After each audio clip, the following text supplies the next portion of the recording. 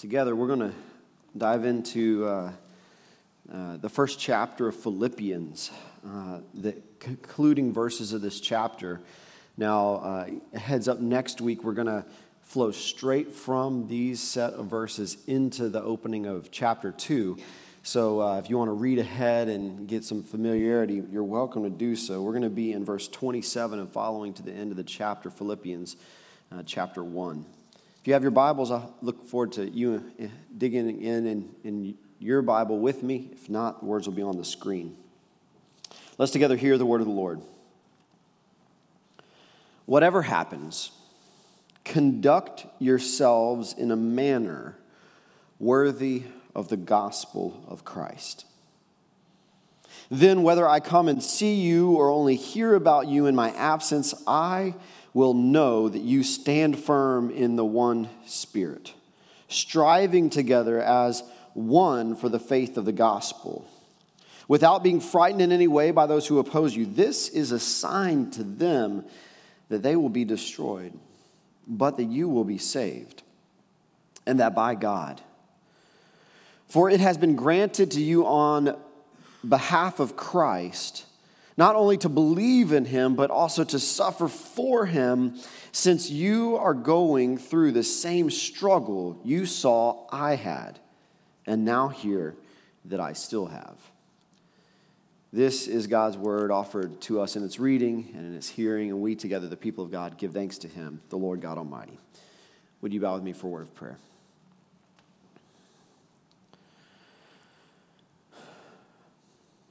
Gracious Father, what a gift it is to be directed by your word, to hear from you as we turn in your holy scripture. Lord, I pray that you would prepare us, body, mind, and spirit, to love you more and more, and in so doing, respond with love for our neighbors. Lord, I pray that you would open our eyes, that we would see, our ears, that we would hear, open our minds, that we would come to know and understand your word, your will, open our hearts, that we would feel the power of your word. Then I pray, oh God, that you would open our hands, that we would be a people generous in grace, your instruments offering grace to the world. We pray this in Jesus' name. Amen. So, over the course of the weekend, I have been in San Antonio at University Methodist, walking alongside of our director of Serve here at Covenant, Megan Masrell, through an immersive experience that they journey with some leaders through. It's called The Course. And while we were going through that work, one of the challenges that we were met with was, what are the lies that we tell ourselves in trade for the truth of the good news of Jesus? We might know with a mental assent the truth of the gospel, but we trade that for a lie. What is that lie, and what is that lie that is rooted in you? Because it's unique, individual by individual. That's the ugly part of the way the enemy works against us. That lie is tailor-made. And what stories does that lie derive from?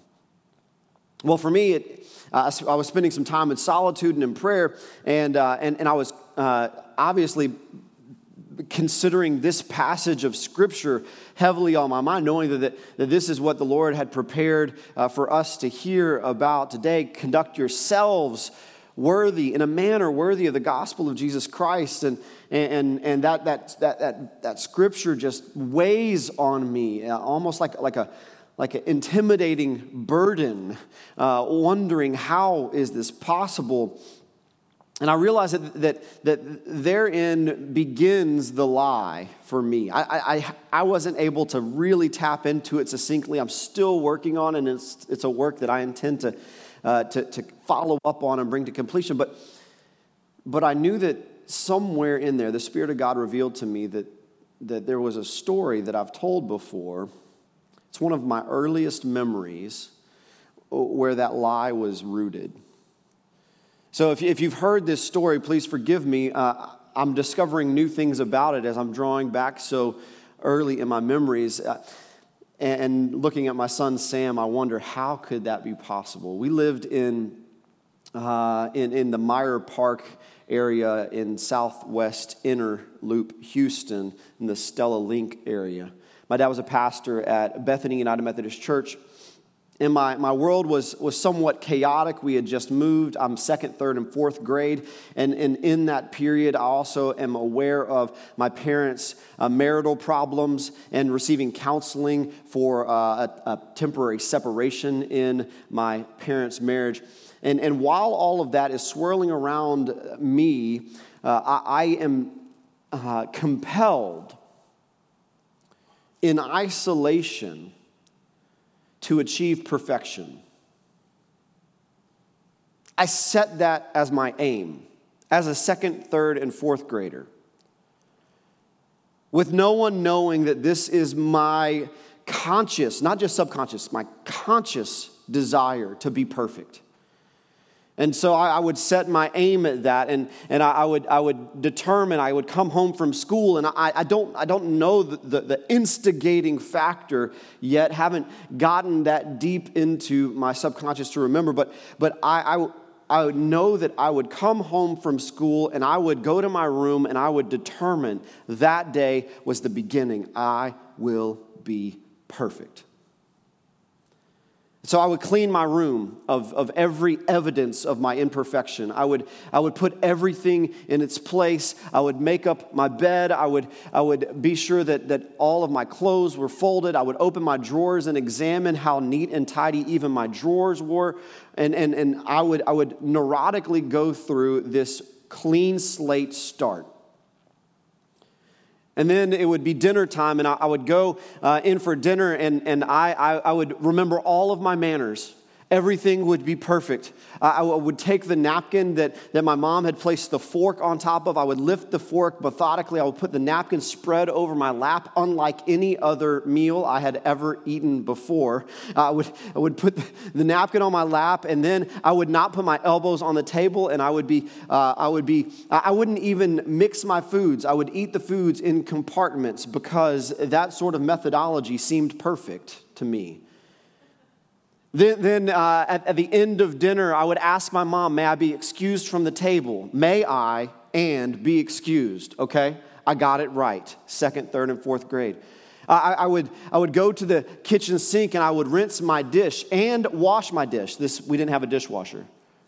For the younger kids in the 10:30 service, they're going to be like, what? No dish?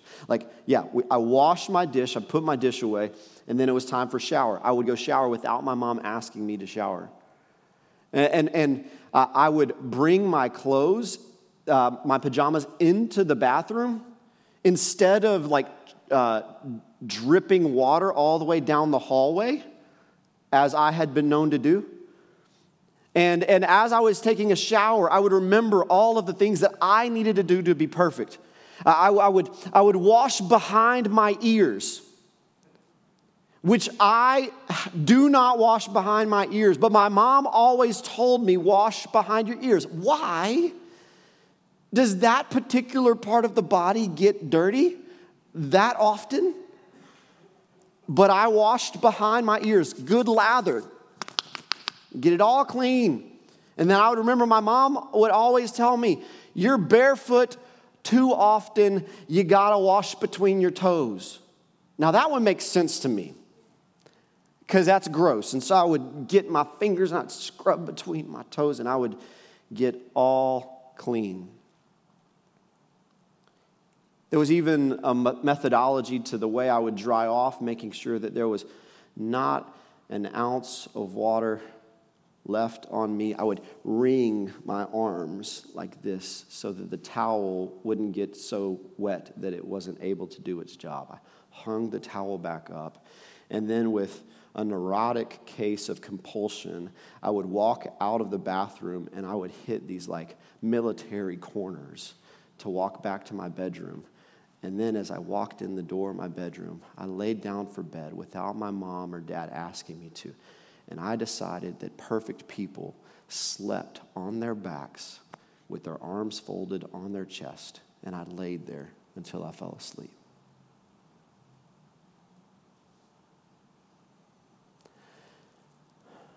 I was aiming at perfection.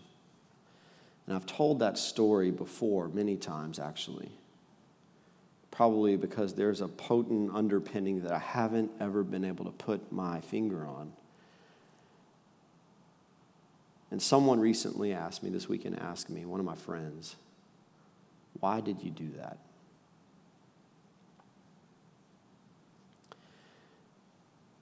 And there was a conscious clarity immediately that could have only come from the Spirit of God that welled up within me and said, because I wanted to be like Jesus. As a second, third, and fourth grader, I wanted to be like Jesus. But my image of what Jesus expected of me was filled with compulsion and OCD and all sorts of other laden and burdened responsibilities that made me miss the mark.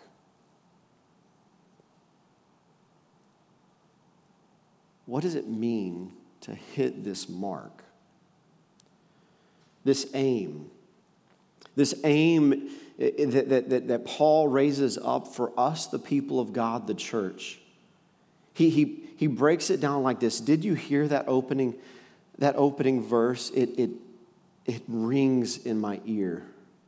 Conduct yourself in a manner worthy of the gospel of Jesus Christ. Conduct yourself in a manner worthy of the gospel of Jesus Christ. Well, what does that look like? What does that mean? How can we even hope to move forward in that space? Well, I have to confess that the weight of my failures in the attempts to achieve perfection, whether that be as a child or even later in my teenage, young adult, or adult years, my failures in achieving perfection have made me calloused towards this scripture such that I had given up. I allowed, in seasons of my life, defeat to be the outcome of this text. Not just defeat, but the defeat before I even tried, because my past failings were so many. How could I move forward? But it's not saying conduct yourself in a manner so that you earn your worthiness. It says conduct yourself in a manner worthy of the gospel. I want you to hear the nuanced difference. Paul is not saying that your conduct makes you worthy. He's saying your worthiness should be reflected in your conduct. That's so critically important. He's not saying your conduct makes you worthy of the gospel. He's saying your worthiness should be reflected in your conduct. So we must begin with our worthiness. We are worthy not because of the things that we do or can do. We are worthy because Jesus has made us so. But because Jesus loved us so much that even in our sin, even in our brokenness, He came and took on the weight and burden of our defectiveness, and in that space was able to restore us and redeem us and make us worthy. not just make us worthy, but help us to understand that we have always been so because we have been created by a God who loves us and called us very good from the very beginning. And we don't have ears to hear it, or at least I don't. Because in my failings, all too often I claim defeat, which isn't mine to claim. I can't be defeated because Jesus has already won the victory. I can't even claim that my activity has consequence at that level because his activity has already made all the consequence on earth matter because he has brought forth a new creation available as he ushered in the kingdom of God for us. But it's not just defeat that can be one of my responses to this scripture. Complacency can be the other one. I could become content or complacent so as to never even get in the game in the first place. And so I sit back and rest on my laurels and allow my aim to be all out of focus and be so wide and scattershot that there is no clarity. But here's the clarity. Aim small, miss small. Aim small, miss small. Some of you, that rings in your ear and you're wondering, where have I heard that from? That's the best I could recall. It's from The Patriot. It's Mel Gibson. His middle son has just perished, and he takes his two younger sons with him, and they go hide in the woods. And these are two children and a father against a battalion that's traveling through the woods, and he sets them up on the hill behind a tree trunk, and he tells his sons, "How have I taught you to shoot?" And his sons say, "Aim small, miss small." And he says, "Right, that is correct. Aim small, miss small." But for me, I have to start with the question, what am I aiming at? And then I want to hone the focus in even further. The aim for us as Christians is that our everyday lives would imitate and announce the kingdom of God. Our aim as Christians is that our everyday lives would imitate and announce the kingdom of God. Now, I pulled that focus in and started with the individual, with the you and the me, that this is our aim and that our lives matter. And Paul reflects that. He says, conduct your lives. He doesn't say, hey, I'm doing this, maybe you could consider it. He says, no, we all must conduct our lives in a manner worthy of the gospel of Jesus Christ. Our actions matter. Our words matter. The way in which we interact with the world around us matters because we are a people who have received the divine within us. The veil has been torn in two. That line between heaven and earth has been destroyed. And now God lives in us, and we in turn are to carry God's light out into the world for everyone to see. You see what's taking place? You and I, our lives matter. And if we were to acknowledge that we know the kingdom of God is here, it's all around us, it's in me and it's in you and it's everywhere, and this creation is in the process of being fully restored, and we get to bear witness to that, and we get to speak to it, and we get to proclaim it, and we get to even be a part of it, participants in it. Your life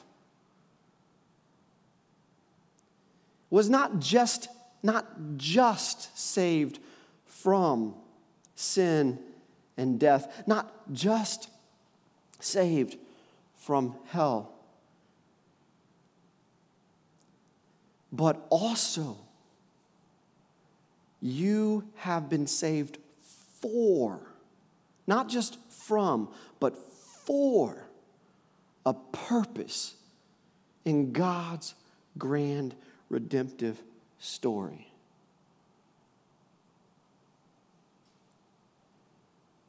We, in our everyday lives, are to imitate and announce the kingdom of God. And then you and I can begin to narrow that aim day by day, more and more focused into all of those arenas and areas of dominion that we have seeded, that we have said we don't belong or our faith doesn't belong. We have seeded the family, we've seeded our schools, we've seeded our employment, our places of employment, we've seeded our neighborhoods, and now we get to say no, in all of those spaces and more, in my everyday life, I'm carrying the gospel there. I'm ushering in the kingdom. I'm opening eyes to what God is doing. We can narrow the aim when we know the mission. And our everyday lives focus us there. We're given a couple of tools that Paul points to. I want to be sure that we know that we're not ill-equipped. And Paul makes sure that we're aware of that in this passage, Philippians 1. That the first of the two comes in verse 27. Actually, both of them are in verse 27. He says that this effort to conduct ourselves in a manner worthy of the gospel of Christ begins with standing firm in one Spirit. The Spirit of Almighty God is a gift of power for you and for me to enable us to conduct our lives in a manner worthy of the gospel. We're given the Spirit of God. The Spirit of God is not something that we just learn about from a book or we see as evidenced in someone else.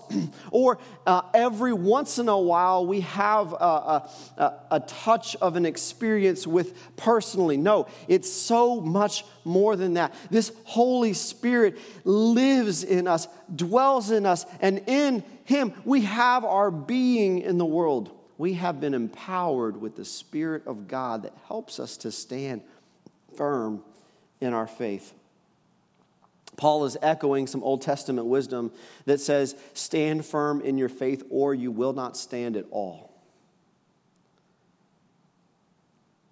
And he's saying, we stand firm in our faith, not by our own strength, but by the strength and power of the Holy Spirit. The second tool that he gives us is in the following clause. It says that we then strive together as one. Verse 27, strive together as one for the faith of the gospel. That this is an effort that we don't undertake alone, that we undertake as a body. That we are all invested in it. Now, I need to make sure that we're clear on this. There's a collective undertaking that the church is to bear witness in the world, but there's also the individual undertaking that is equipped with the knowledge that we're not alone and the power of the body of Christ is with us as encouragement and accountability in that. Do you understand the weight and power of this? That when we go out into the world, living our everyday lives, imitating and announcing the kingdom of God, conducting our lives in a manner worthy of the gospel of Jesus Christ, when we undertake that effort as individuals, we go knowing that we have the body going as well, encouraging, supporting, holding us accountable as we are sent forth into the world. My aim was off.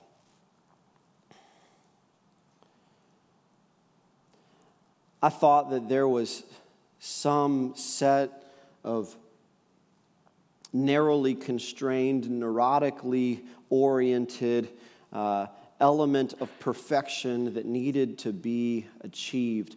And I missed the fact that the way in which I lived and loved and had my being in the world was what really mattered. How does your faith inform your life? There are so many spaces in this world where we believe faith doesn't mix or belong. But people belong there. And if people belong there, then people of faith belong there. And so that means the way in which you and I show up matters. I'm not going to narrow the aim for you. I'm not going to get so specific that you then feel constrained or locked into something, but I want you to think about what difference this makes for you in your workplace, in your family, in your neighborhood. What difference does this make for you, and how can you aim small? The Lord is going to do amazing things through us because He has already done amazing things for us in the gift and love of His Son, Jesus Christ. Let's walk in that confidence together. Would you pray? Gracious and loving God, what a tremendous, convicting invitation you have for us in your word today. Conduct yourselves as worthy of the gospel. Lord, we rarely feel worthy, but you have made us so. I ask, O God, that you would dwell within us and walk in this world through us, that we would love our neighbors as ourselves, that the world would know your love through us. Lord, thank you for the gift of the Spirit. Thank you for the gift of the body. Equip us with those tools for the task before us. We are sent now with great hope to see what you are accomplishing. In Jesus' name, amen.